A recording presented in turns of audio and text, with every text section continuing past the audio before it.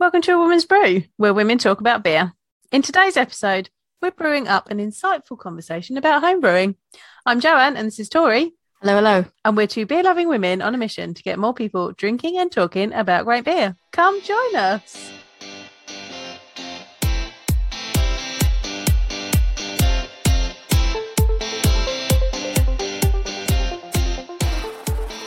Well, so today's topic, obviously, is home brewing. Obviously, we're going to throw in a bit about commercial brewing sort of towards the end of the conversation for reasons that will become obvious when we get to it. But not to date it for anyone that's seen Instagram stories or anything, a few weeks ago, recently, let's just say recently, I came to visit you, stayed at your house and homebrewed with you. Yep. And that was my first time homebrewing.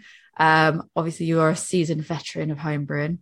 So, I jotted down some stuff that I observed while we were, brewing. I asked a whole bunch of questions while we were there. Probably should have recorded that because some of the stuff I asked probably would have been useful for now. And I can't remember now that I'm not in the moment of it. But I did put out questions and we both put out sort of feelers out to see if there's any questions that people might have had about home brewing, which we'll get to towards the end of the episode. But yeah, I just thought, myself having questions, I'm sure there's other people that even if you don't intend on home brewing yourself, you might just have mild curiosities about it, and thought it would just make a really good and interesting episode to talk about home brewing, because you either have podcasts that talk about home brewing or talk about breweries and just commercial level beers, and you don't really have things that dip in between. So I thought this might be a good opportunity for that.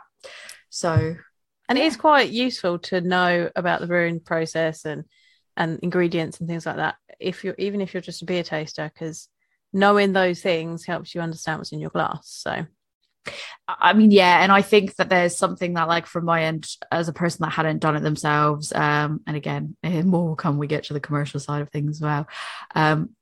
For me, I always think that it gives people, it should give people almost a new appreciation for brewing, because I think there's a lot of stuff that you don't necessarily think of just from a consumer perspective, but when you're actually hands-on in the process and you see how the process is done, you can get a whole new appreciation for it. So hopefully this episode will be insightful for people. And yeah, let's do our best. Or you can do your best. I'll read the questions.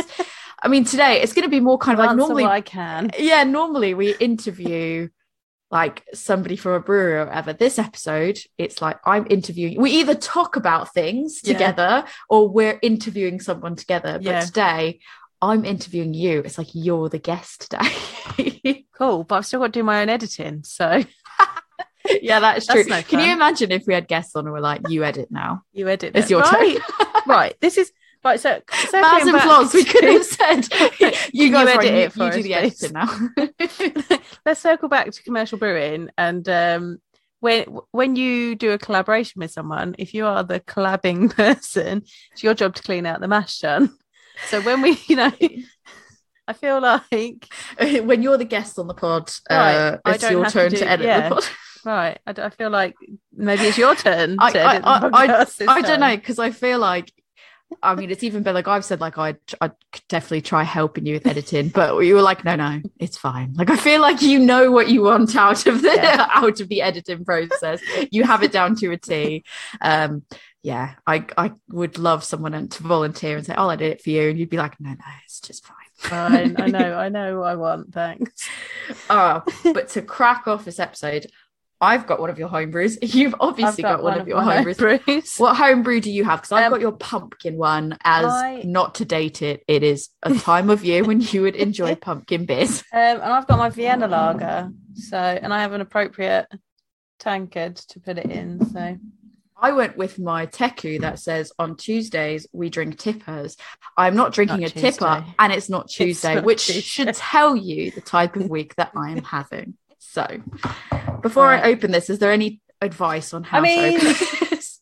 I've opened these before, but for anybody else that might be getting someone else's homebrew. So they can sometimes be a bit lively because obviously they're not filtered or anything like that. It's difficult to judge carbonation levels in them. So it is wise to carefully open them. Also, if someone has recently transported them, that's going to have shaken it up a little bit. So you do need to just be a bit careful sometimes when you're opening people's home brews. Mine just get a little bit lively sometimes. I've got kitchen roll out ready to go actually. So I'm gonna just do that. Oh, mine was okay. Okay, this one was all right. This one was definitely all right. Yeah, my Vienna Lager's got medium carbonation, so listen to that ASMR. Brewery ASMR. And also with home brews, you may get some sediment in the bottom, so just be aware of that when you're pouring it.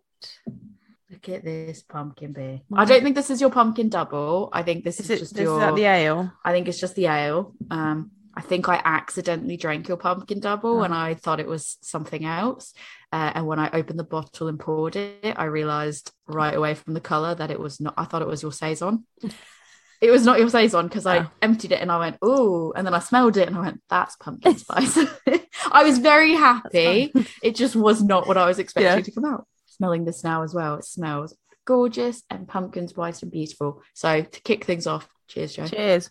I will also highlight, like, obviously this bottle is from, there's going to be a question sort of related to this later, but this bottle is from a year ago when you made it last year, and actually it's still, I don't know if it's just because pumpkin spice and the way that it depends on the bit on the style, as well, but it's kept like fairly well. Like I can still get, it's a bit thinner than it was when I had it last year, but like there's still enough spice to it that it's held up pretty well. So well done. Good. So to start things off, I thought it might be interesting if you just kind of give us a bit of sort of your journey into homebrewing, because obviously we know you've done it quite a bit now, but from what got you interested to the process of you starting your first few brews, walk us through that. So I liked beer and I knew that you could brew it. I knew that you could brew it yourself. Brewing's like cooking. If you know the ingredients and you know the times, then you can do it yourself. Obviously you need the right kit, but there is a big home brewing movement. There's lots of information out there. There are books, there's YouTube videos, there's blogs and posts and things like that online you can find that will help you learn how to do it. At the time when I started, I was just like, do you know what? I'm just going to do it. I'm going to give it a go. What's the worst that can happen? And really, as long as you are sanitizing everything and being careful about it, you can pretty much make drinkable beer without much problem. You know, it may not be world-class beer, but it will be drinkable. I was living in a one-bedroom flat at the time. So I wanted something that was small. So I did a little bit of research and I was like, you know, what small scale home brewing setups can you get? So I got this kit from a website called brewuk.co.uk. And you can get starter kits that have a chunk of the equipment that you need in them. And then you can get refill kits with different recipes in. So my first one was a vanilla porter. I'm looking up. People see on the video I'm typing. It's because I'm looking it up now. I'm just curious to kind of see the website. But in the kit, so often, when you buy like a home brewing kit, often you will have in it malt extract as opposed to actual grains. These stovetopper kits are what's called all grain. So you are, just as a commercial brewery or a craft brewery, you are using a mix of actual grains. It's called the grist once you crushed it and you're actually using it. But you're using 100% grains in your beer. Whereas often, if you're getting a home brewing kit, you get something called malt extract, and it either comes in a powder and you make it up, or it comes in like a tin and it's like a syrup, and that replaces a portion of your grains. I had to work out what that was because when I got my stovetopper kit, it was all grains. So I was just like, yeah, you know, as the stuff that I knew about brewing was that you use grains. So I was like, cool, this is how you do it. And then I would be reading recipes online and it'd be talking about malt extract. I'm like, I don't know what that is. And often when people talk to you and they're like, oh, you started in home brewing, started with malt extract, yeah? And I was like, no. I've done all grain all the time. Because I was gonna say it's right on here as well. Or the first grain. one of the things that pops up was all grain brewing. It says malt, hops, recipe packs. Right, so you're just like, that's what goes into a beer: malt, hops, yeast, water. So that's what I was expecting. So I had to work out what that was, but that can be more simple to start with, because that malt extract can be all of your malt. It can already have hops added to it, and you just chuck that in and boil it, and off you go. So it can be very simple. I like using all grain because you've got a bit more control over what goes in. You do, the more complex your recipes get, the more different types of malt you're going to need. And depending on the size of your kit, the amount you'll need will change. So you can end up with bags, you only need like a tiny portion of something, or some of like the specialty grains that you only need to add a little bit in to get like colour or a little bit of flavour from. So you can end up with bags kind of sitting around for a while. So it depends on how you want to do that, whether you've got storage space, whether you don't necessarily want to faff around with that. That's a choice you need to make when you're starting brewing. But so that's the kit I started with, and it came with, if I can remember correctly, it came with a glass demijohn, which is what you fermented in. It came with a thermometer. It came with the grains and the hops and the yeast.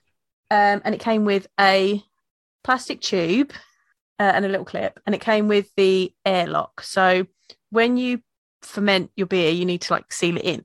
So there's like a rubber bung that goes in the top of whatever you're fermenting in.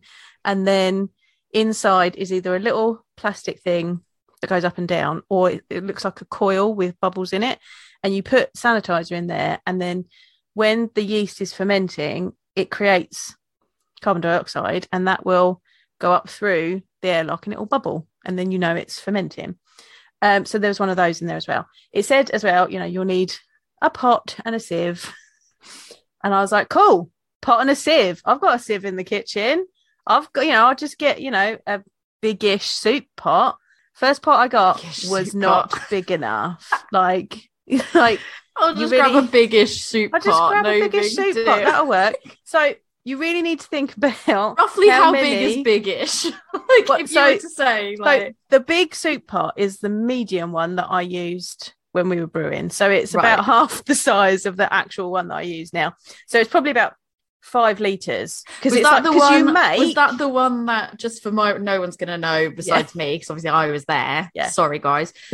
Was that the one that was like, we were doing the sparge over, not the 2 actual pans not the that 2 we used. It was was your biggish pot. That was my big pot. because I was making it was about, for people watching the video, it was it was 5 litre. It was a 5 litre. It's about a 5 litre soup pot. So where the kit says you are going to make 5 litres of beer, I was like, cool, I'll get a 5 litre pot. You don't actually, and you end up with 5 litres, but you need more than that, because some's going to boil off, you're going to spill some, the grains are going to soak some up. So actually, really, you end up needing about 9 to 10 litres to make a 5 litre batch. So I was wrong on that. And when I was like, just need a sieve. I've got a big kitchen sieve. My big kitchen sieve was not big enough. So the first time I did it, I ended up with like saucepans everywhere with various amounts of water in and wort and everything else. I sparged, so you take the grains out of the water and then rinse them with more water. I ended up with grain everywhere. It was great. But I got a demijohn full of beer eventually. You eventually got there. Eventually I got there, and I was just like, next time I do this, I need a bigger pot. I feel like I'm stressed out just hearing about this. It's great. I like the idea of having to split your wort between like all these different like I'd be like, oh my god, what if it's not the right amount in one pot? Like I would be having an absolute panic at that. What I was more concerned about was because in this kit also you got sanitizer, so it's really important that anything that's going to touch the wort/beer is sanitized, because the more things that touch it, the more chance you've got of infecting it and completely wrecking your batch of beer. So I'm fanatical about it. Like, cleaning is very, very important. I sanitize everything from start to finish, just in case.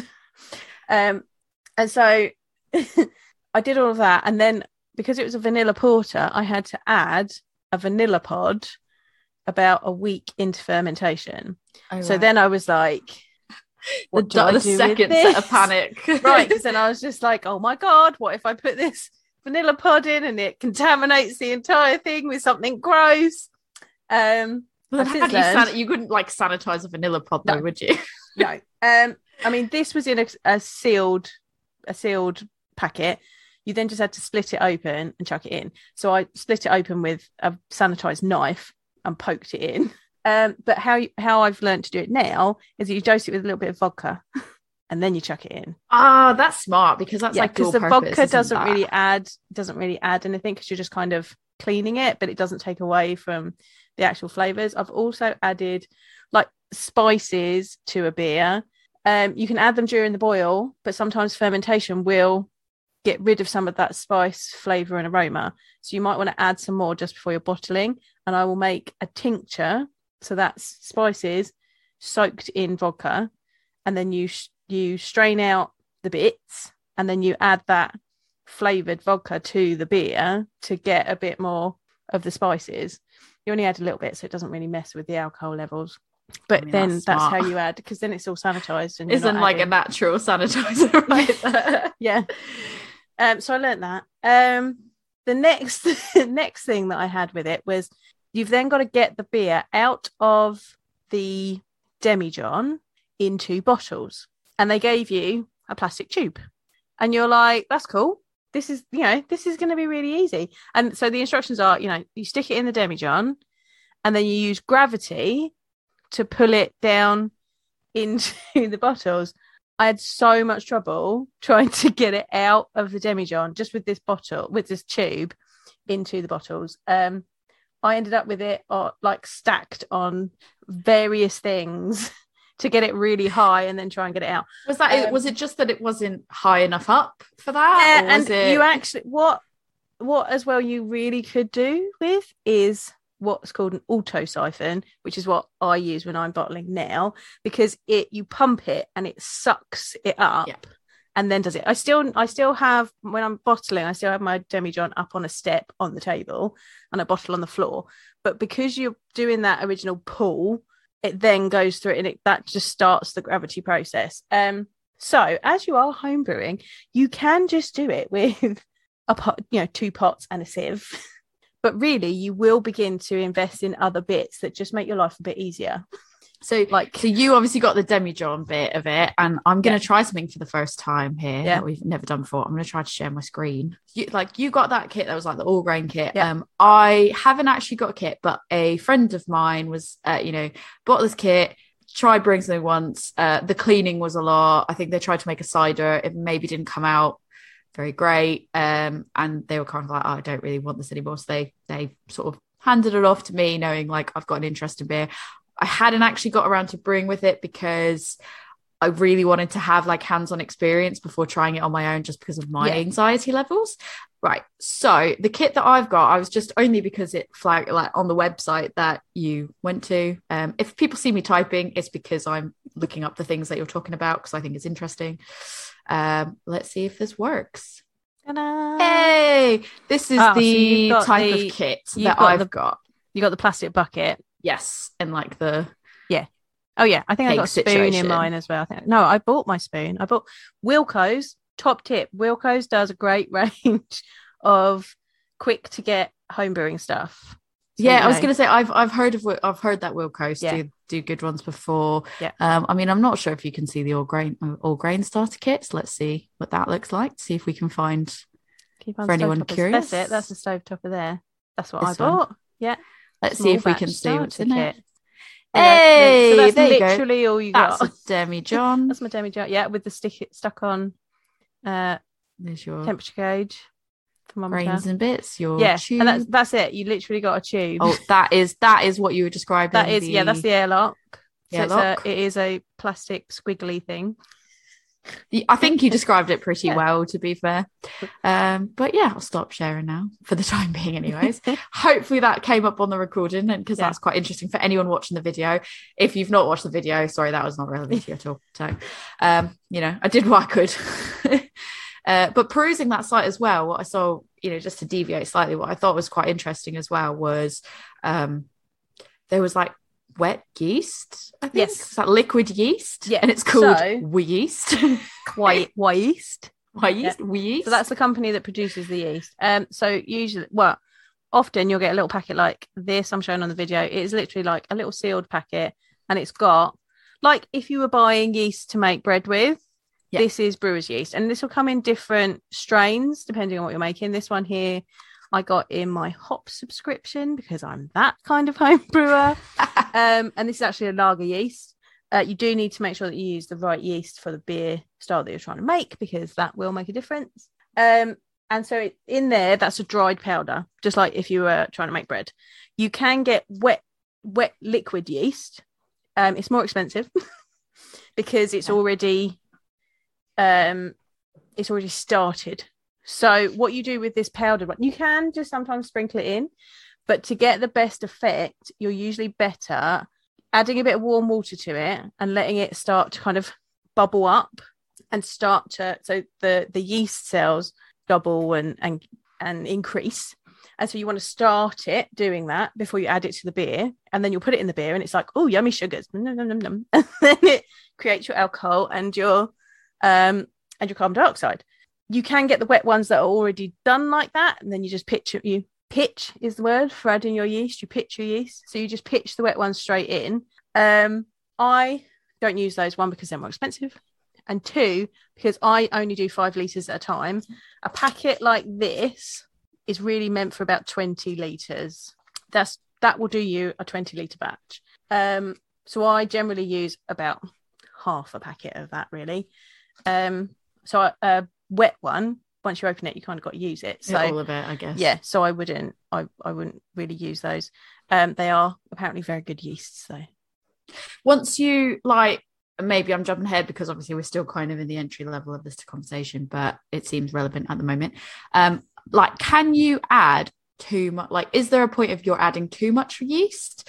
Or if you used a whole packet of the wet yeast, for example, how badly would that, if it wasn't something that was meant to have all of it and you put it all in, would that massively screw things up? Or I don't necessarily think, I think you can put too much in and it can go a little bit too much. Like, it could eat all, like, for a style that doesn't necessarily need all of the sugars eaten, it could eat everything, and then you've got a drier beer than you wanted.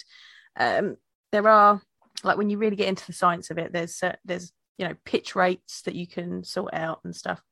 As an entry-level home brewer, use the amount of yeast that you're told to.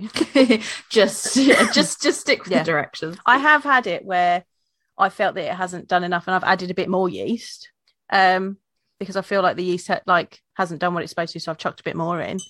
But it's like we say, know the rules to break it. So, like, follow the rules first so you know what you're supposed to do.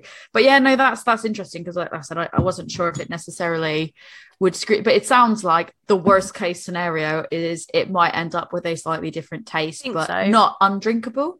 I don't think so. There may be some implications to that, but I'm not aware of them and I've never done it. So fair. Someone who is more experienced in yeast can let us know. Yeah, let us know. Feel free to comment on the YouTube. You can also put it on Instagram. Save your yeast. It is possible to do that, and then you keep it in the fridge, and you can reuse it. I think with the packet, with the dried yeast, that's more difficult to do because you need, like, so many yeast cells for it to then start back up again easily, and the dried ones aren't as easy to do that with. But there are ways of doing that if you wanted to. And, like, I've heard of some people who have, like, taken the yeast from, like, a smoked beer that they've made and used it in a batch that doesn't necessarily use smoked malt to see if that adds to it. Like, there's different experiments you can do, and you can try and cultivate yeast from a beer bottle. You just kind of have to feed it and hope that it multiplies. That's incredibly interesting. I feel like that could be a whole separate topic in itself, to be fair. Like, there's so many additional questions I feel like I'd have off the back of that, but I will hold yeast back is a whole thing. asking. Like, there's literally, like, a repository that has hundreds of yeast strains in it in, like, London somewhere, and they've got old yeast strains from closed breweries, and brewers can go and request to have, like, a bit of yeast from there, and they can So crazy. try and recreate it and use it in their beers. I wonder how much it costs to get like a really old yeast strain. Because I can't remember which brewery it was, but there was a brewery around, I think it was in Kent, that had closed, and then they tried to whoever bought the land, or whether it was the family later on, decided to reopen it, and they went and got the yeast strain that had been saved from the brewery to reuse it. That's incredible. And isn't the one that's behind you, the shipwrecked one, isn't that using yeast from like a shipwreck? Yeah, so this beer, this uses yeast that's about 200 years old.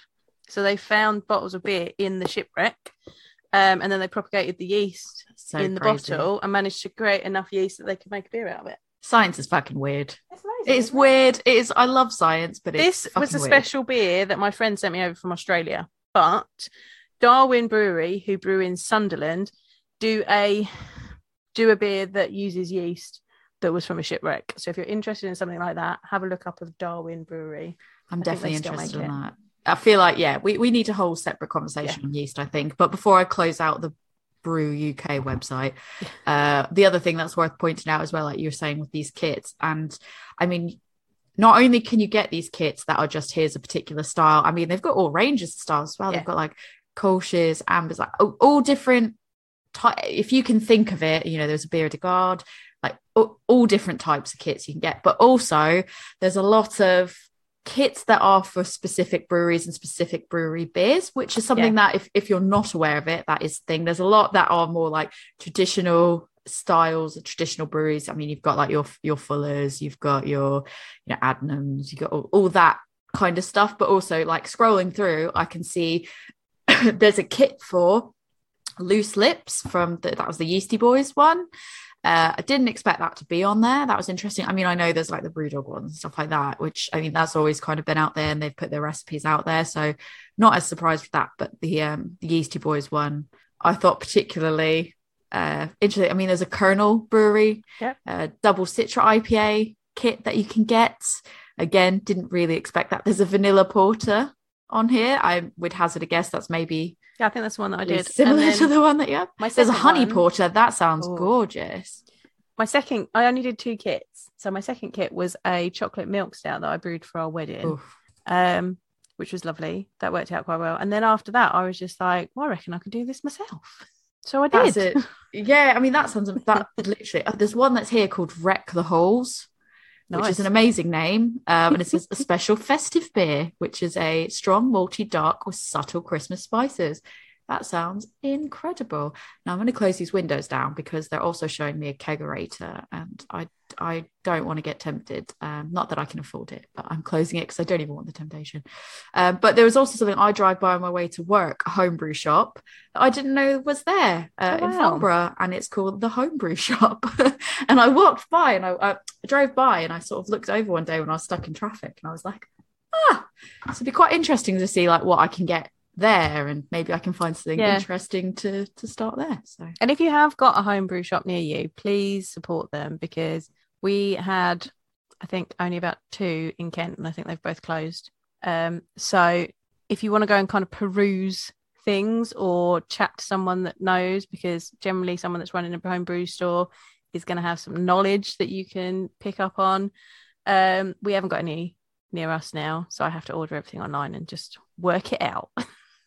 I mean, when it comes to sort of, there's some questions that I think we had submitted.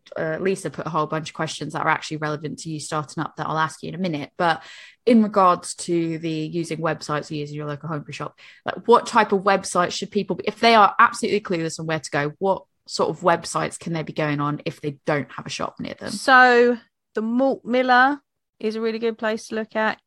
Get Brewed is very good as well. Those are the 2 that I use.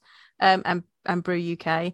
Pretty much you could just Google homebrew supplies and you'll find stuff. But I've had very good service from both of those. They usually have what I want. And there's another one I use called the Homebrew Company. That's where I've got like some good deals on bottles. Now I tend to use bottles, and I tend to use like the Grolsch type swing tops, because you can then just stick them in the dishwasher and reuse them, assuming you get them back from people. I always send them back. You do, yeah. I'm good. Most people that I do are very good and send them back to me. I'm very polite. I clean them for you and everything. You do. These are 500ml. I also have 330ml for anything that I want smaller portions of. Usually a stout or a higher ABV stout, or if I want to distribute it to more people, because my kit makes between 6 to 9 pints, depending on what other ingredients are in it and are sucking out the liquid. But I can make about 11 to 15 330ml, depending on what there is. So that works out quite nicely. You can just get plain bottles and crown cap them, or you can keg it. Depends on what you want to do. I've always done swing top bottles.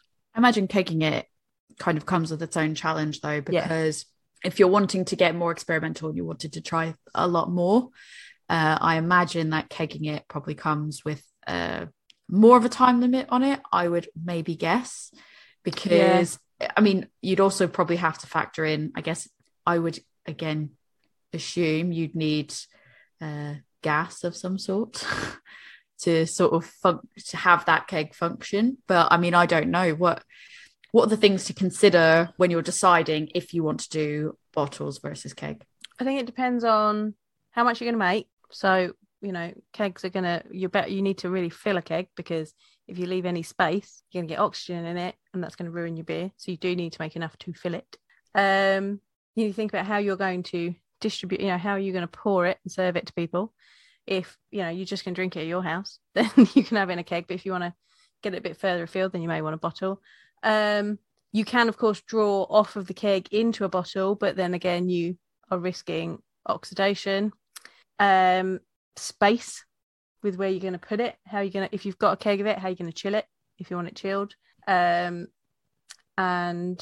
which I will say, if people are interested in having kegs, I have seen some really cool DIY tutorials on like if you've got a spare fridge knocking about, as most do. I mean, there was just this really cool thing that you could do. It's more American style fridge than UK style fridge in many ways, where it was like the fridge on the bottom and the freezer on the top. But my experience over here has always kind of been freezer towards the bottom, fridge on the top. But I've seen a lot of people turn those fridges into basically kegerators, just drilling holes, putting the tray on for it, putting the tap handles on there, but then obviously they've needed the CO2 for it and everything. I'm assuming, am I wrong to assume that if you're kegging it, you're always going to need a CO2, or are there ways to do it without a CO2? I mean, you could technically be casking it and then just having it come off via gravity, so not necessarily. That's fair. I think, to be fair, because I know you can buy kegs from breweries that are already like sort of pre-kegged, but I have heard that to keep it longer, it's more ideal to get the tap handle that you can put like the little CO2 canisters on, because I've heard that actually helps it last.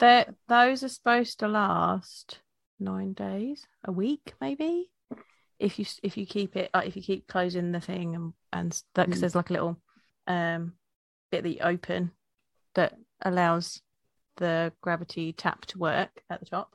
Don't know the science behind it, as you can tell, but as long as you close that again so that there's not oxygen getting into it, it will last a little bit longer. But yeah, I think as well with kegs and stuff, it's good to purge them with CO2 so there's no oxygen in there.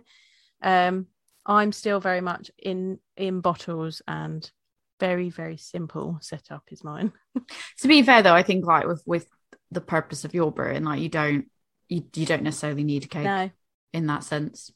It's not like you're sitting there going like, I'm going to drink all of this one. Right. Yeah, exactly. One thing. And like, because it's such a small setup. And you share it. Yeah. And I share it around with people. Yes, I'm very grateful for that. So like kind of one of the first questions that were thrown, that we'll have a Q&A session at the end, but one of the first questions that was thrown out that feels relevant to this topic was kind of we kind of covered it, but what are the absolute basics that you need to get started? You need a vessel to be able to ferment in, and an airlock. You need at least one very big pot. I have 2 now, because not I just have biggish, not biggest, big pot. I have 2 now. One is what I use as my mash tun, and then while the mash is going on, I've got another one with my hot liquor, which is basically hot water that you run through the grains, going with that on as well, because otherwise you've got to find a way to heat up that water. I mean, you could do it in an urn if you've got an urn. I know some people have got the all-in-one systems, and then maybe they've got a second one of those where they heat the water up and then run it through. So like an all-in-one system, it will have like a temperature control on it, and you can do the whole thing in the one. They kind of look like big tea urns. Some of them have heating in them. Sometimes you have to put them on top of like a heat ring. But you need at least one brewing vessel, something to ferment in, and an airlock, a sieve, or you can do what they call in the bag, and you put all your grains in like a massive tea bag and steep it, and then you pull the whole thing out. So in that case, you wouldn't necessarily sparge. You would have all the water in there to begin with, and then just steep it all in there, and then just take it all out and let it drain. And then that's the idea of that being like a big old brew like, in the bag, grainy tea bag. Yeah. It's just really funny to me for some reason. So you can do it like that. You'll need a thermometer. You must have a thermometer. You must have some way of sanitizing. You're gonna need a spoon, if not a mash paddle. I think that's it. Really, you can have minimal equipment, but as you go along, there will just be things. You'll need some way of getting the beer out of the demijohn into your serving way, in a way that bottle, can be sanitized, bottle, whatever. Yeah. So could somebody like just have a funnel that they sanitize and put in a bottle and dump a jug you in? Could do. The more you move it like that, so as it ferments, all of the yeast and proteins and hot particles will settle to the bottom. So the reason for using like an auto siphon or a tube and gravity is that you are sucking it off of that and not taking that into the beer. You start tipping that demijohn, all of that trub, as it is called, is going to start mixing back into your beer and end up in the bottle, and you don't really want that. So you want a more gentle way of getting it out. That can be just a tube. That's fair. And I guess like if someone was really, really interested but on a massive budget, and when it comes to the fermentation vessel, like, that would be, your demijohn, right? Yeah. So you could get old like, Rosie's big cider jug and just chuck it. Yeah. Chuck out the cider if you don't want it. Or another drink it. way is to have a plastic bucket, and then it's got a tap at the bottom. Exactly like what I shared on the screen earlier, assuming so that there's a tap on the bottom, and you can turn the tap, and that will draw the liquid off of the trub and leave that, because the tap's slightly higher up than where your trub is, and so then that will draw it off. You can do it that way. I just like a glass demijohn because I can see what's going on inside the beer. Well, I guess that's important to mention, isn't it? Is like kind of once the lid's on there, you don't really you don't want to be able to expose it. So if you're doing it in something clear, I guess you've got more, like you said, you can see it, you can see how it's coming along, you can see if something looks not right, or if it's in something that's like a plastic container. A lot of people use plastic buckets with a lid on and a tap. Lots of people use those. So definitely, but I imagine that's a bit more you just have to kind of put your faith that it's going all right, because you can't see it. Is there any type of material that just isn't going to work? Anything that's porous, because you're going to get some level of oxygen in, like plastic and I mean, you can use stainless steel as well. That's what breweries do. Something that's not going to add a flavour to your beer, something that's easily cleaned, something that's not porous and not going to let oxygen in. Perfect. So next question is, I guess this is sort of more or less an obvious, but where's the best place to set up home brewing in your house, or to conduct it? Obviously, an ideal setup, it's probably going to be in your kitchen, but I guess if we consider where's the most ideal place to do it, and where's the best place to sort of leave it to ferment. So to brew, you're going to need a heat source. So whether you're doing that outside and you've got electrics that you can plug something into, or whether you're doing that in your kitchen because you've got the heat source there, and you're going to need a water supply, because brewing uses a lot of water, not just in the beer itself, but in the cleaning, because like everyone says that brewing is 90% cleaning, but it really is. It is. I witnessed it. It really is. So you need a water source, you need a heat source, whether that's out in the garden, in your shed, in your garage, in the kitchen. Those are the kind of places, but you need those two things. And then for fermenting, depends on what beer you're making, what your yeast is, but you kind of need it to stay at a consistent temperature for that yeast. So I don't actually have temperature control. A lot of brewers will have made up like a fridge that they can check the temperature on, or they'll have some way of cooling or warming it so that it's at the right temperature. My living room in a quiet corner sits at about 20 to 22 degrees quite nicely. That's what an ale yeast likes to be at.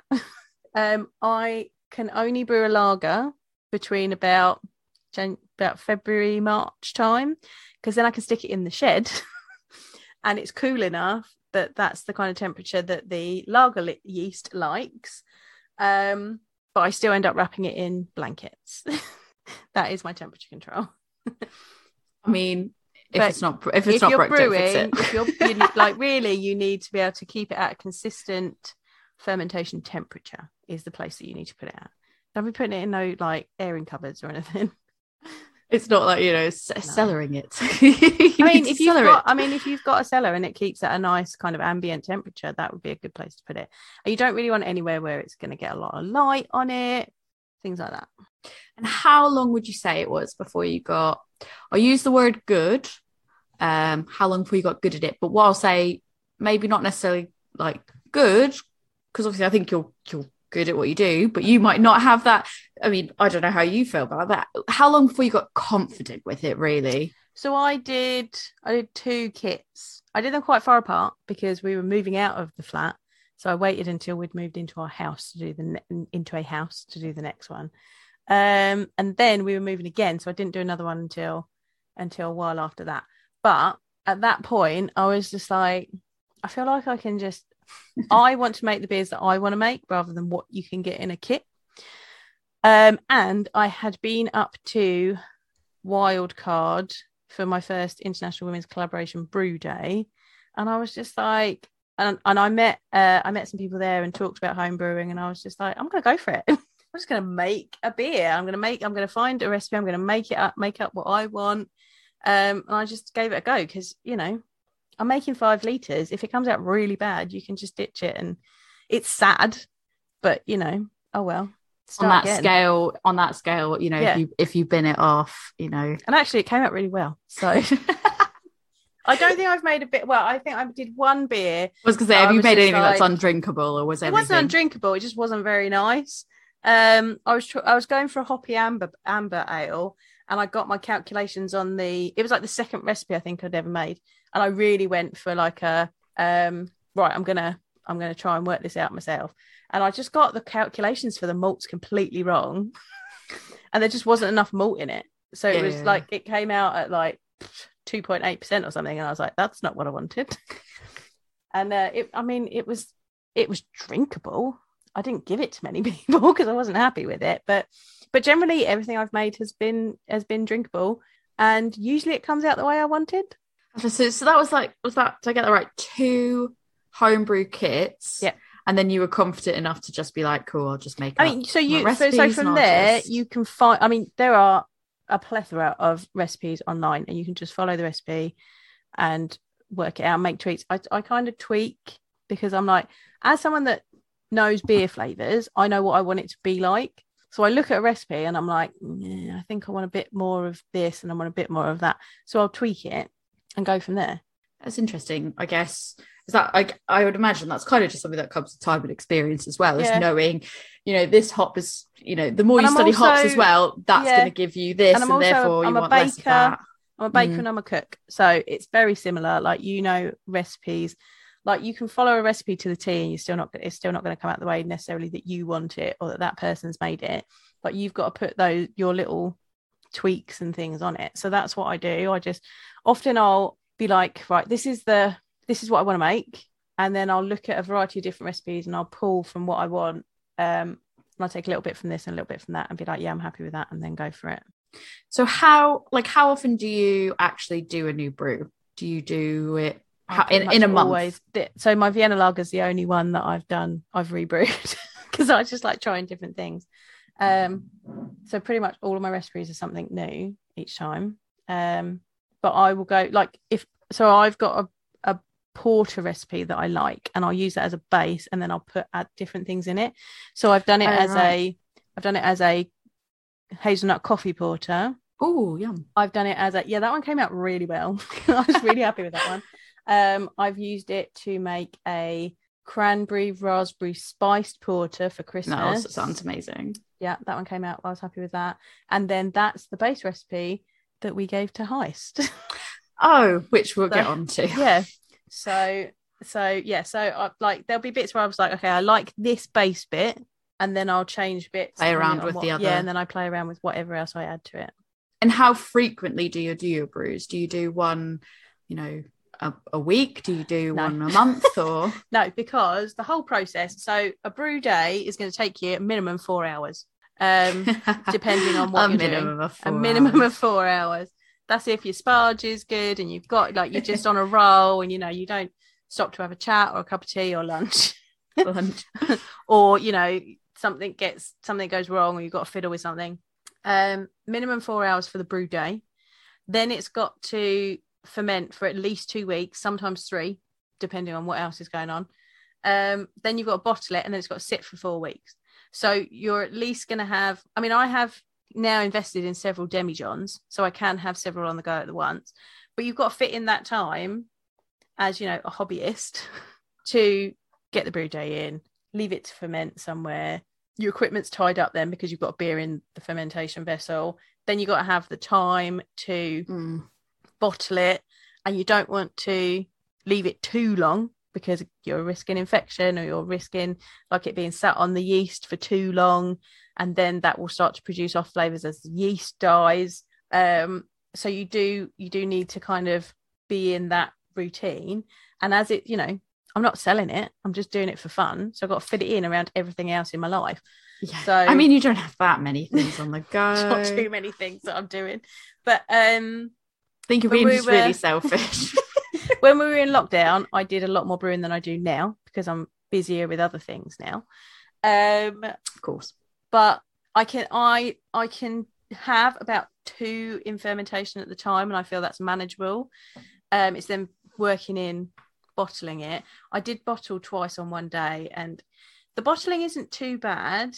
It's then the cleaning afterwards, because you've got all the trub in the demijohn, you've got all the bits from your bottling, and you want to clean that as soon as you've emptied it, because if you leave that yeast in there, it's just going to go gross. It's going to be harder to get off. Sometimes it's quite difficult in a glass demijohn because it's got a tiny little hole you've got to get into to clean it. That you need to clean it right away, and so that can take a little bit of time. And you want it completely spotless, because if you leave it, you've just got to clean it either later on when it's dried up, or the next time you go to use it, it's not ready, and then you've got to clean it up anyway, and then it's going to take even longer. Yeah, it's do it right away, or hold off and have it be more of a faff. But then if you do 2 rounds of bottling, that's 2 demijohns you've got to scrub clean, and it can take me 20 minutes to scrub out a demijohn if it's playing ball. Yeah, I guess that's one question that might be quite good that people wouldn't even think to ask is, so I obviously know what, I showed what a demijohn looked like on video. It's just like a jug, more or less. Yeah. I know we've talked about this, but maybe you can sort of explain a bit more, how do you go about cleaning that? Because I know you've tried numerous different techniques. You've tried the magnet situation. You've tried making your own magnet situation. So my demijohns are quite small because they're only 5 litres. When you've got bigger ones, you can get a vase magnet cleaner, so that it's 2 magnets, chuck one in, and then the magnets kind of stick together, and you can kind of do a little scrub with them. I tried that. I was like, yeah, vase cleaner, that looks amazing, that'll work. Wouldn't go through the whole of the demijohn. And then I was like, right, because I've seen some in America that are different sizes. So I was like, can't get them over here. I was like, can I make my own? Found a YouTube video about how to make your own. You need some really strong magnets, and you get a sponge, and you cut a little hole in it, and you stick the magnet in one, chuck that in the demijohn, put the other one next to it, do the little scrub. They were such strong magnets, it kept coming out of the sponge. So that didn't work either. I have a bottle brush. so that you can get straight bottle brushes and you can get curved bottle brushes. And the curved bottle brush goes in and then it cleans the curved side. I need a new curved bottle brush because it's like nylon bristles, and I've flattened it from scrubbing, because the curve is where the level of your beer sits, and then the yeast will generally make a ring right at that point. And then you've got to scrub that off. And so I've gradually flattened my curved bottle brush. From the scrubbing. I just need a new one.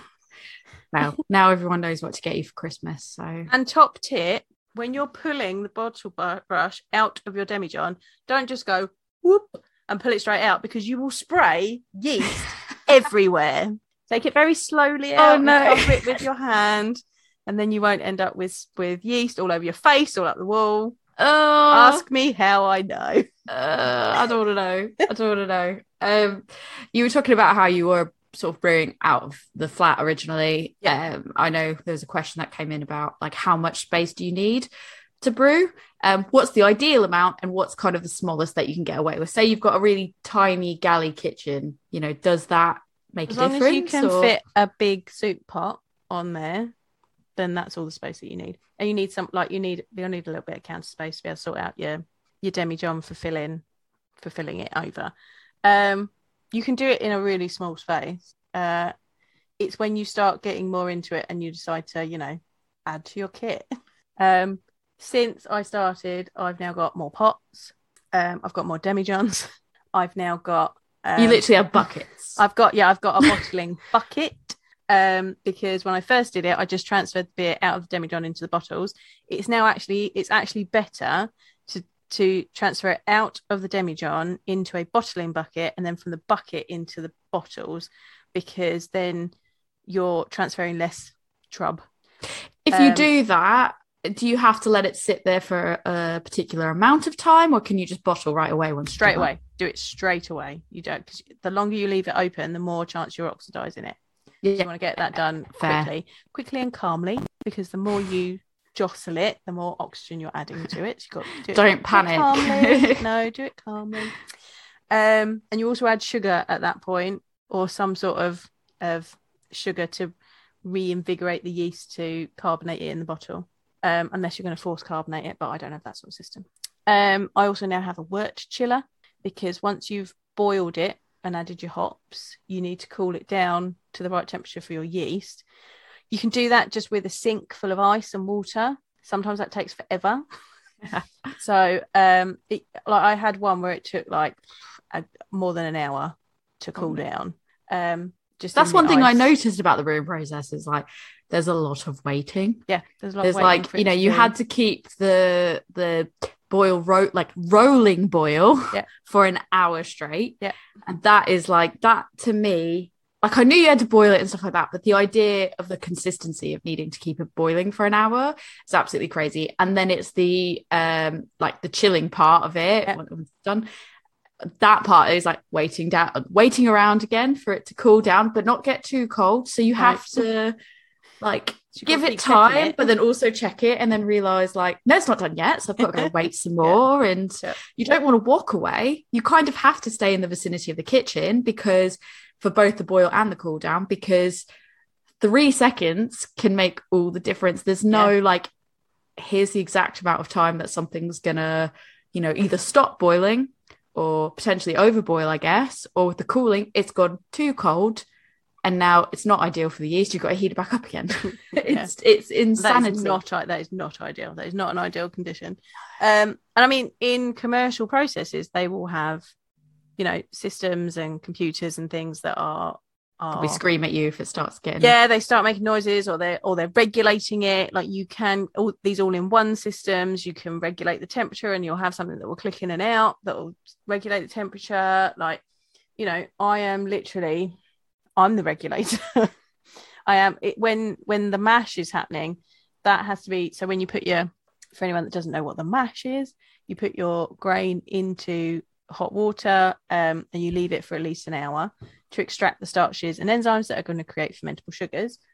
I do that, and then you leave it for the hour, but you can't just leave it for an hour, because you want to keep that temperature at around 68, 67 degrees Celsius.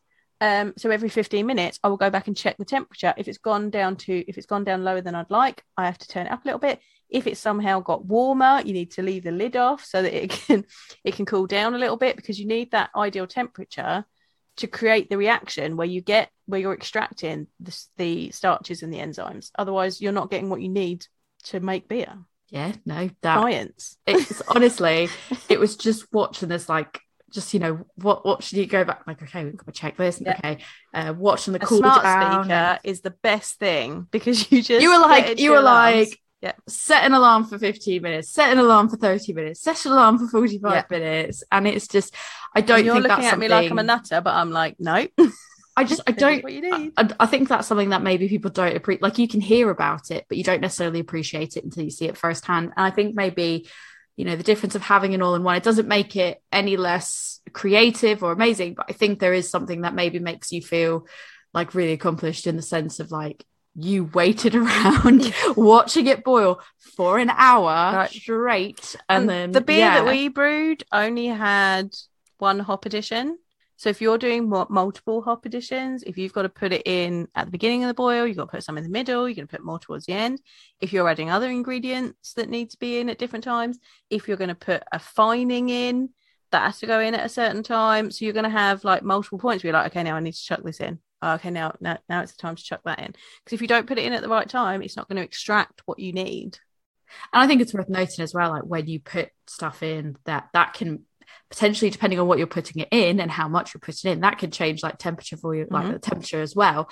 So you have to let it boil straight for an hour. However, if you're putting certain things in, that could sort of risk the boil maybe not being a rolling boil. And it's so much exactness. Like, you were like, the temperature needs to be exactly blah blah blah point something, and it was like so oddly specific that I think it just made us both laugh, because we were like, that is oddly specific, that temperature that we needed to get. Yeah. And I've now, one of the other things that I've invested in now is a hop spider. So that's basically a mesh, name of it, but it's cool. It's a mesh tube that hangs over your pot, and you put your hops in it rather than into the pot itself. You can just put them into the pot itself. I was doing that, but I originally started with whole leaf hops. Now they are a lot easier to clean out of the bottom of your pot once you've taken the wort out, because they're chunkier and easier to get rid of when they're wet. Most hops nowadays tend to come in pellet form, and when that hits the water, it just disintegrates. So you would end up with this mushy green mess in the bottom of your pot. But with a hop spider, the mushy green mess stays in the tube, and then you just clean that out rather than it being stuck to the bottom of your pot. Top tip, get a hop spider. So you get out your bajillion boxes, your bajillion plastic boxes. Feels like a bajillion plastic boxes. Honestly, it was so funny because you, like, pulled out a box and it was like, here's all the demijohns, like, here's the ingredients and all that. So you take that stuff out. So everything's ready. It's all set up, ready to go. What does kind of an average brew day look like from a high level view, regardless of what you're actually brewing? What's kind of the high level view of what your average brew day looks like? So I usually start by filling my pots with water and getting those on to start heating up. The mash tun one, you want to get heated up because you want to get that to 72 degrees Celsius, I think is what I get it to. While that is doing, I then weigh out my grains. You then want to add the grains to the water. Top tip, get a big enough bowl, because I watched as bowl. You very quickly. I think people underestimate how much. I know. I would underestimate how many grains you need. In a grain recipe, an all grain recipe. You were getting close to the top of the bowl. Really big bowl for weighing those out. If you haven't got a kit that's just weighed it out for you. So that the recipe that Tori and I did needed 1.3 kilograms of grain, and that's quite a lot of grain. That's only going to come out around 5-6%. So if you're doing, a higher ABV beer, you're going to have more grain because that's where your sugar comes from to create alcohol. So you can end up with a lot of grain. I think that's the thing is I didn't scale. I didn't really appreciate as well, like how much ingredients were involved in a single brew. Like when it's not happening in front of your face, like someone can tell you the amount and you can read here's 5 different types of malts and grains going into it. But like until you see it in a quite hefty sized bowl and that's being filled up, you just don't appreciate like how much really is going into it. Yeah. I mean, I have between 500 to 800 grams of base malt and then whatever else you need into it for your various flavors. So that goes into the heated water, stick a lid on it, check it every 15 minutes, because generally your mash is going to be an hour. Check your recipe because it set your smart timer for every 15-minute intervals. For every 15-minute intervals, so that you can check the temperature. When you put those grains in, you're going to need a sanitized big spoon or a mash paddle because you don't want any lumps. So you want that because you want all the water to get into all of those grains. And the grains that I buy are already crushed. So you need to crush the grains for the water to be able to get in there and extract the starches and sugars. If you can crush them yourself. So some people have a mill, they attach a drill to it to make it work. Some people do that. I don't have that. So that may be an additional step. Or just buy crushed malt. But what I learned was you don't want them almost too fine because you did this like technique of doing like a shaky of the bag because there were bits that were too fine and you were like a dust. You can use them, however that's how you get a stuck mash. because that's quite powdery, when it gets wet it's going to get mushy, and then when you are trying to extract the water from the grains it's just going to coat the inside of your sieve and then you got to scrape it off to be able to get your water out. And then you risk flicking things everywhere. So mash is on. While the mash is doing, I weigh out my hops. Most of my hops live in the freezer, so and I only need a tiny little amount, so I weigh those out, get them ready, and any other additions that I'm going to add, spices, peels. I use Protoflock sometimes as a fining. It's from Irish moss, so it's not made from fish swim bladder, which I don't want to put in my beer. Still vegan. Not vegan. So I'll get those ready. Once the mash is done, you're then going to sparge. And at 30 minutes of the mash, I then heat up my sparge water in my other pot. Once you finished your mash, you've got to mash out. So you've got to stir it for 7 minutes because then that stops the process of creating the fermentable sugars. You're then going to remove the grains from the water, which is called sparging. And so you're going to remove the first runnings. So that's like the water that the grains were sat in.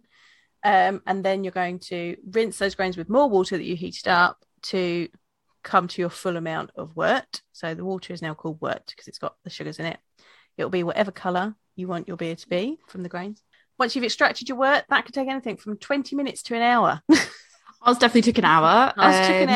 Yeah. And it's funny because when you did the like mash now, I was like, I can help you stir if you want. And you were like, no. You're like, you're going to be sparging. Yeah. And I think my problem, one of the observations that I made of this about myself anyways, was I get very like OCD with it. And I was like, I need to get all of the water out, which you're gonna spill some. We had the best bit is as well, was like, we actually ended up with slightly too much water. Yeah. So I was there trying to like get it all out every single time. Like I would do the lift the sieve up and get all the water out. And it was like, the sound was like someone that was weeing. This is like the only way I can describe it.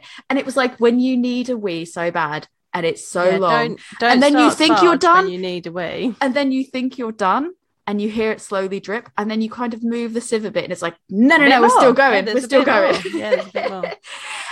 Yeah. And then it ended up taking us an hour. But I imagine if I hadn't been so...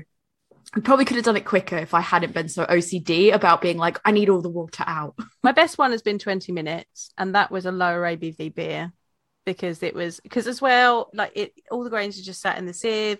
You don't want to like being careful that you don't tip any out, and so you are being more careful. If you've got less grains, it kind of sits nicer in the sieve, and so yeah. I wanted to be thorough. Where it was my first time, I was like, I want to be thorough. I want it to be good, and then it took an hour. So then you've got your wort, you're going to boil it, you've got to bring it to the boil, which can take a little bit of time. you're then going to do like once, and you've got to watch it when it starts to get to the boil, because that is just stickiness. Like Yep. if that overboils, you're going to have just a sticky mess all over your kitchen that you then need to clean up, and it is like it'll be caramelized because it's just sugar and water. Which I didn't really think about until we were doing the you're sparge. like, this is really sticky.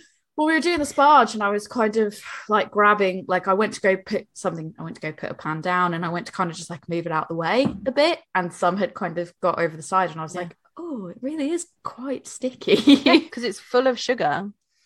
So then once that's at the boil, you add your additions of hops, peels, spices, blah, blah, blah, whatever you're adding. A general boil is about an hour, but check your recipe because it could be an hour and a half, it could be longer. This is a very basic brewing run. I mean, you could get into decoction mashing where you're taking bits out and that takes even longer, and boiling it and then adding it back in. There are more steps that you could add to this. Yeah, there was like the idea of you could do a whirlpool, and you're like, well, I don't have like a whirlpool, but you were saying people actually like make a way to do a whirlpool. Yeah, so they will. So with a whirlpool, it cools the beer, but it also helps to filter it because it brings all of the trub to the middle and to the bottom. So people will, have a drill with a spoon attached to it and they will whirlpool it, or you just stir really, really, really, really fast. so top tip for anyone that wants to do a recipe that requires whirlpooling and you want to actually attempt to whirlpool it and you're creative, get a drill situation sorted out. With a drill bit. So then once you finish that point, you've then got to cool it down to the appropriate temperature for your yeast. Your yeast will generally say on the packet, or the recipe might tell you. I do that in an ice bath. So I always set an alarm for 15 minutes before the end of the boil, because at that point I will make an ice bath in my sink. I cheat and buy bags of ice because I cannot make enough ice to make a significant difference to the chill. There's nothing wrong with that though, fridge. Because I think that's a good tip, because a lot of people won't have the situation, like they won't be in a situation where they can make enough. Chuck it in the sink with cold water. It will help you chill. I also have a wort chiller, as I said, which is a big coil of copper that attaches to my tap, so I can just run hot water through that as well. That has brought my chilling time down to around 15-20 minutes, which is amazing, because you want to chill it as quickly as possible, because the more it's sat there, the more you've got a chance of infection. So I will make the ice bath at 15 minutes to go towards the end of the boil. I will also start my yeast. So I keep my yeast in the fridge. There is a chunk of the regular food fridge that just has my packets of yeast in it. I will add it. I use about half of kind of a regular packet for each of my brews. I will add a little bit of warm water to it and then stir it up and leave it to sit. And that will start to foam up. And at that point, I also sanitize the demijohn, the funnel for adding it, the sieve, the extra sieve that I use to pass it through. What else do I use at that point? The airlock. You need to put sanitizer in the airlock, and the bung, and my sampling tube and my hydrometer, so that I can take a sample of the beer at the end, or the wort at the end. See how much sugar is in it before the yeast starts working, because that's your original gravity. You'll then take your final gravity before you bottle, and there's a calculation you can do. I do it in an app where it will determine what ABV your beer will come out at. So you chill your wort, then you're going to transfer that into the demijohn. I use a funnel and a sieve so that anything else that's left in the beer, you're going to have protein, you're going to have hot break. From where it's boiled, like when you boil potatoes and there's like that white bubbly stuff, that's a hot break, and it's the proteins and stuff from the boil. So there'll be some of that in the beer, and you don't really want that in there. So you sieve it again as it goes through, but that can be a normal kitchen-sized sieve. Put that into the demijohn. Then I add my yeast, and then you aerate it. Now at this point, so you put it into the demijohn, and then you need to add your yeast. At this point, you need to aerate it. So this is the only time that you want to actually get oxygen into the beer, because you want to give enough oxygen for the yeast to be able to do its thing. So you aerate it, and then you put the bung in. Swingy. Just swirl it around. I usually do it for a 60 count. And then I put the bung in with the airlock. Make sure that's nice and tight in there, and then it's done. You want to sit it in a quiet corner and don't touch it. And then, of course, after that, leave that for 2 weeks. After that, at some point in that period, like after about a week, you might want to dry hop with hops or peel or anything else that you want. You might want to add fruit. Which is key to leave space, because I know that sort of we were doing the measurements. You were like, actually, we're not going to use all this because I need to leave about X amount of space. Like, you know, like roughly what type of size gap from the top do you think you need to leave if you're doing, you know, dry hopping? 2 fingers. Solid.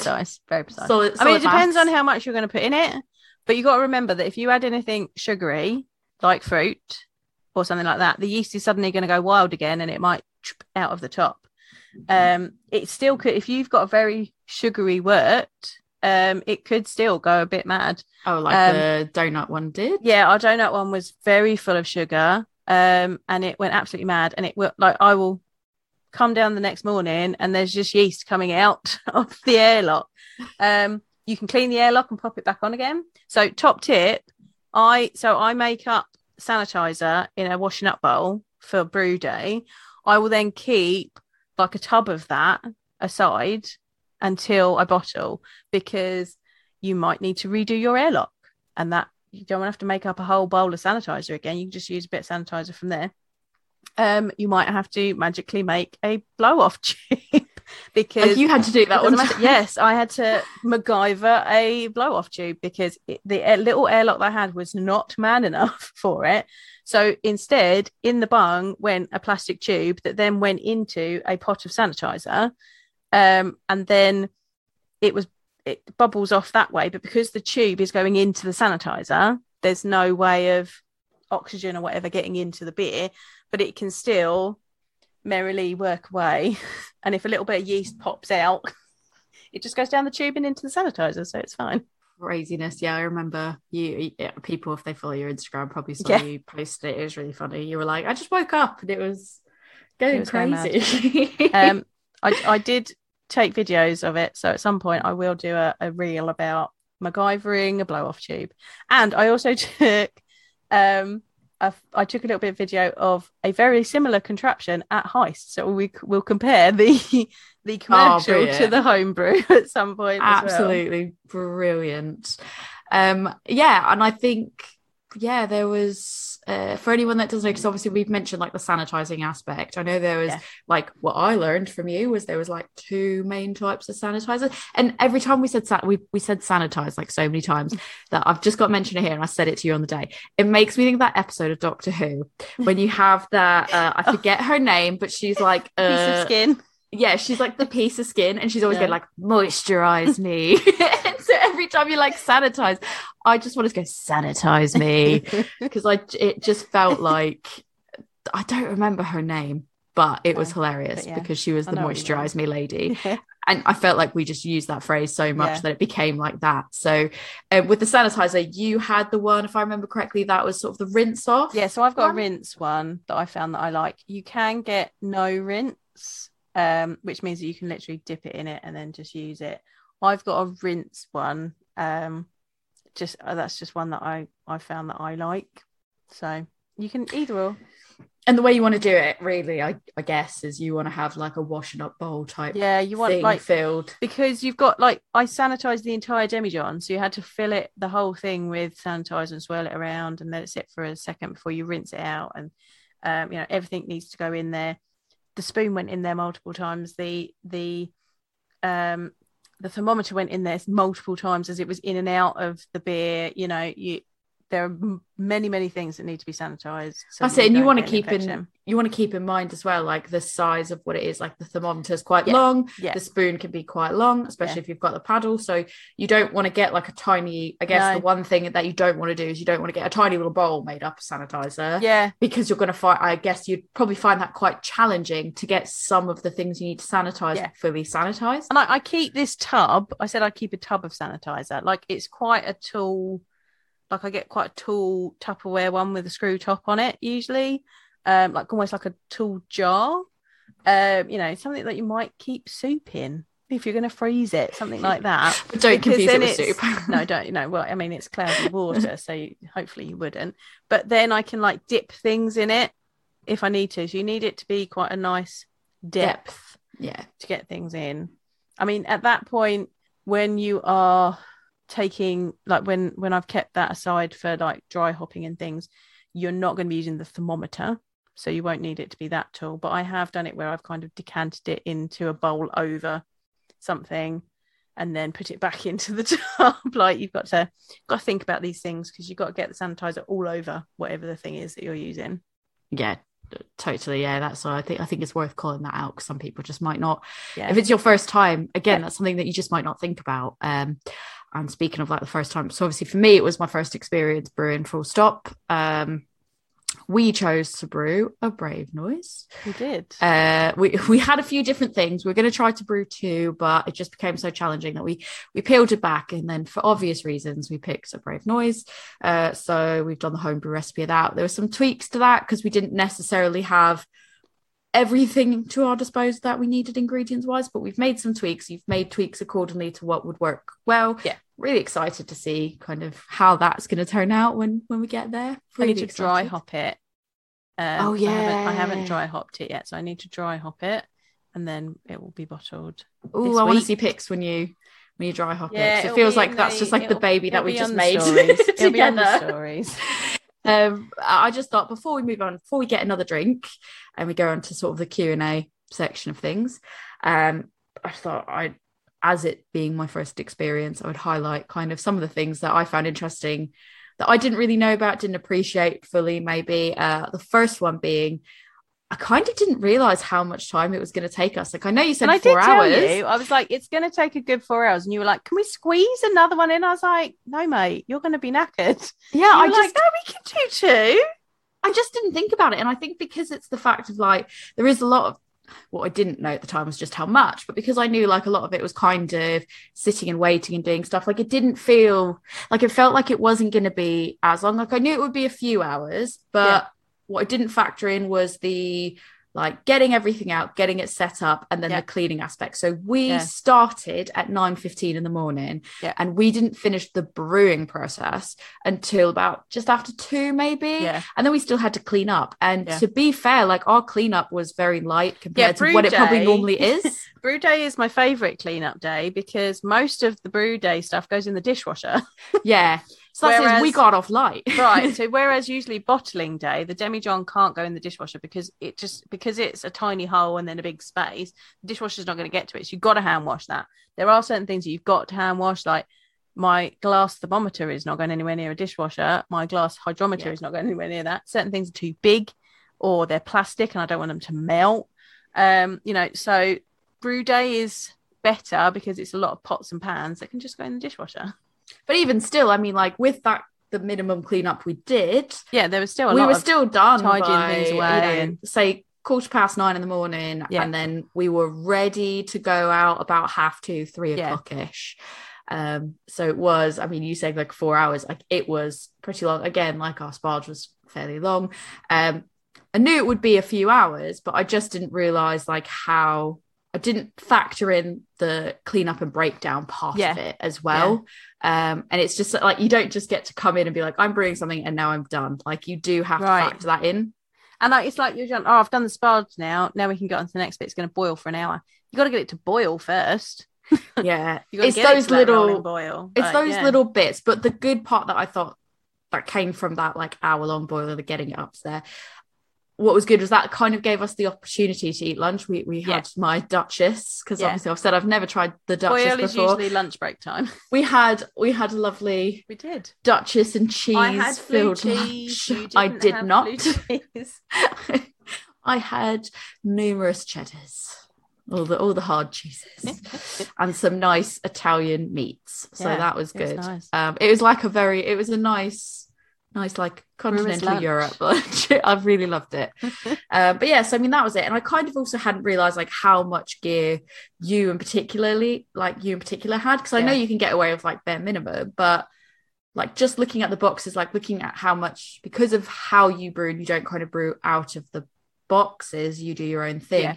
you have like a box that's filled with just ingredients, Yeah. which smelled lovely. Like it smelled great the whole time, like serially lovely smells while we were brewing. But even when you just first lifted the box off, but you're like, is someone making coffee? And I'm like, no, that's the malts. Yeah, I think I was like, oh, it's really like chocolatey, like really like roasty. I was like, it smells amazing. And you were like, I've opened the box with the malts, and I was like, that was beautiful. Like, it was just such an appealing smell. But I just kind of hadn't realized how much kit I think that you had acquired, and that's probably something that as you brew, you realize this is going to be helpful to me, so I'll get this extra piece of kit. And that is the thing with doing your own recipes and doing all grain. You are going to end up with lots of bags of grain, depending on what you brew. If you brew the same thing over and over, then you'll be fine. But I've tried lots of different things, so I've got a lot of different hops because I only use a little bit of hops generally, so then I have it in the freezer to be able to use again. I've got the bags of malts in a sealed box ready to use again. Like, they can last a very long time. So yeah, you end up with a lot of stuff. I've got varying different types of yeast because I've made different beer styles. Yeah, and I think also like another thing that sort of popped out to me was like how much of an art form it was to see you keeping temperatures at such specific ranges. And you were doing it all with like just a standard like thermometer. I need to get a digital thermometer, really. I was going to say that kind of brought me on to like my next question, which is like, is there anything that you can recommend for how people can get this accuracy so well? Because it honestly was so impressive to be like, you'd check it and you'd be like, no, it's still fine. And I was like, I don't understand how you're just like, it's ending up so well. Is there any type of thermometer you'd recommend? Or I mean, I've just got a regular thermometer, but a digital thermometer would be better. I'm also thinking of investing in a digital spoon where like spoon weighs and it tells you in a little digital scale, because I've got my kitchen scale that I do it on, but the amount of hops I use, sometimes it's only like 3 grams. That's so timely that you said that, because yes, it's timely you said that, because the next point that I had written down was like how much attention to detail you needed to pay to the grain measurements. And that was really funny, because it was like you were using it on like a digital scale, and there was like the bowl there and you were putting it all out, and then you'd be like, yeah, okay, it's good, and then you need like 0.1 left, and then like slightly more would fall out, and then you'd be like, no, and then you'd have to like get the spoon, scoop it back up again. And it's a couple of grams over, I don't worry. If I've overshot by a bit, I'm like, I'm gonna have to take that out, because the different flavors from the different grains can make a difference. So you do want to be pretty accurate on that, but a couple of grains at my level, it's not going to make a huge amount of difference. Which actually then I feel like I am getting to be like a genius of organizing my thoughts, because it takes me on to my next point as well, which was sort of a reminder to people that are trying homebrewing and maybe are not as experienced as you are, may not know this. Obviously you've said you've used an app and everything. If you have to make a change on the fly, definitely record that change on the app. Because I think when we did the measurements, there was something that we had to use a bit of a different grain or something like that. I didn't have enough Pilsner malt. So we had to use a different. I've not got enough Pilsner malt, so I'm going to use Marisotto instead. So I use an app called Brewer's Friend. There are different ones that you can use. And I just went in there, and you can pick out the different grains and say how much you're using, and then it will calculate for you your estimated ABV, your estimated color range, and your estimated original gravity and final gravity, and like your estimated IBUs and all of that. So that's really useful, because you can kind of aim for those things. I've often sat there and like I'm working out a recipe, and I'll add a bit, and I'll be like, that's not the color I want. Add a bit more. There we go.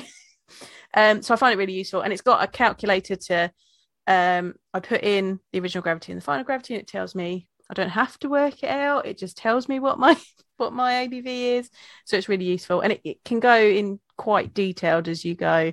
Like you can put in the efficiency of your brew house and wow. your water information and all of that. I don't go into that much detail, but yeah, my Brewer's Friend app is very useful.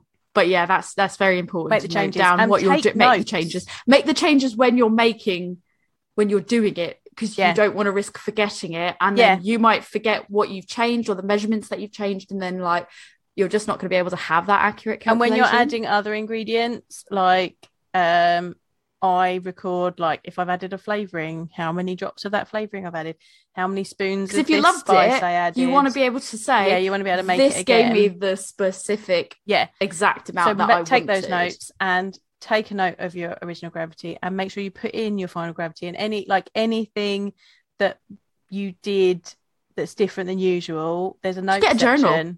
Right, and I do have just get a brewer's journal. Get an actual brewer's journal. I do have a brewer's journal as well that I write things in.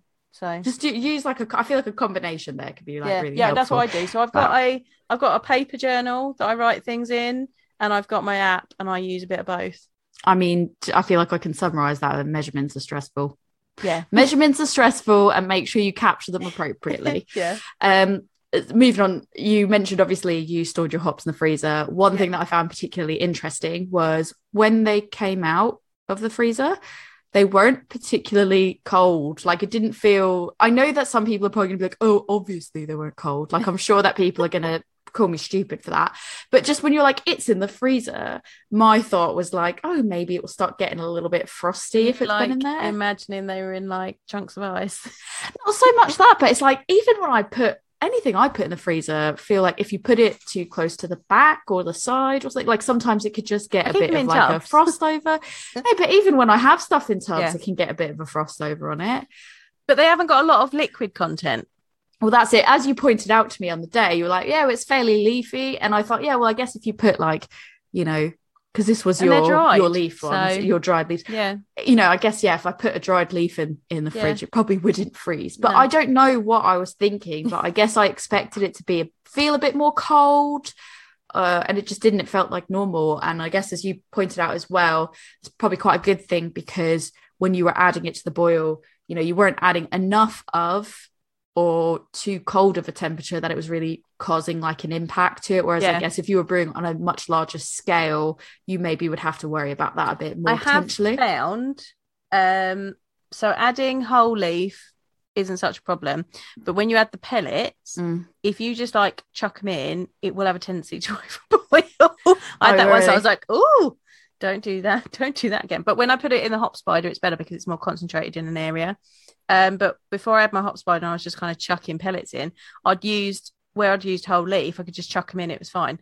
But when I put the pellets in, as they disintegrate, it made it fizz up a bit, and I nearly had a boil over. So be careful when you're adding your hops. Add them carefully. Don't just chuck them in because you might have a boil over. Oh no, I feel like that's just screams mess to me. Yeah, mess that you don't want to clean. No. And then, I think I've pretty much mentioned everything else already. But the last thing that I don't remember if I necessarily said it or not, but it was the leaving the space of the demijohn before the dry hopping. Obviously, you use like a bag that's sort of like, I would call it like a cheesecloth, but it's not. The one that I've got is more nylon-y. I got them from Lakelands, and they are jam bags. So when you're doing your jam, you put it like they're elasticated at the top, and it goes in the jar. And you put it over the top, and then it strains off anything, like you end up with just jam in it. You can get ones that actually sit like a drawstring or stuff like that. I found these ones work quite well. I put hops in them. I put peel in them. I generally puree my fruit and put that straight into the beer. I don't put it in the bag. Top tip: if you are going to add peel, cut it thinly. Well, I can imagine because the hole on the top of it is maybe if you have big fat bits of peel, it's really difficult to get the bag back out of the tiny hole again. So cut them up a bit thinly if you're going to have a lot of peel, something that I learned at the beginning of this year when I was making the mustard beer. Hops usually okay. Hops will colour the bag, so you're going to need to give that a really good wash afterwards. And I just wash it in like washing up liquid and water, because you don't want to have anything in there that when the next time you put it in the beer, it's going to add flavour. So you want something quite neutral to clean it. Sometimes I just even rinse it and just sanitize it. And you do want to sanitize that bag before you put it in. Sanitize me. Yeah. That's what you have to do. You want to know what's quite interesting, Jo? What? You just said you use that for your mustard beer. Yeah. Guess what You my got the next bus- you beer got is? the bustard beer. That's going to be my next beer, Ooh. which I'm going to go pour now because that was the end of my enlightening first experience session. We've got so much good content on homebrewing that we're going to have to split this into 2. See you next week for part 2.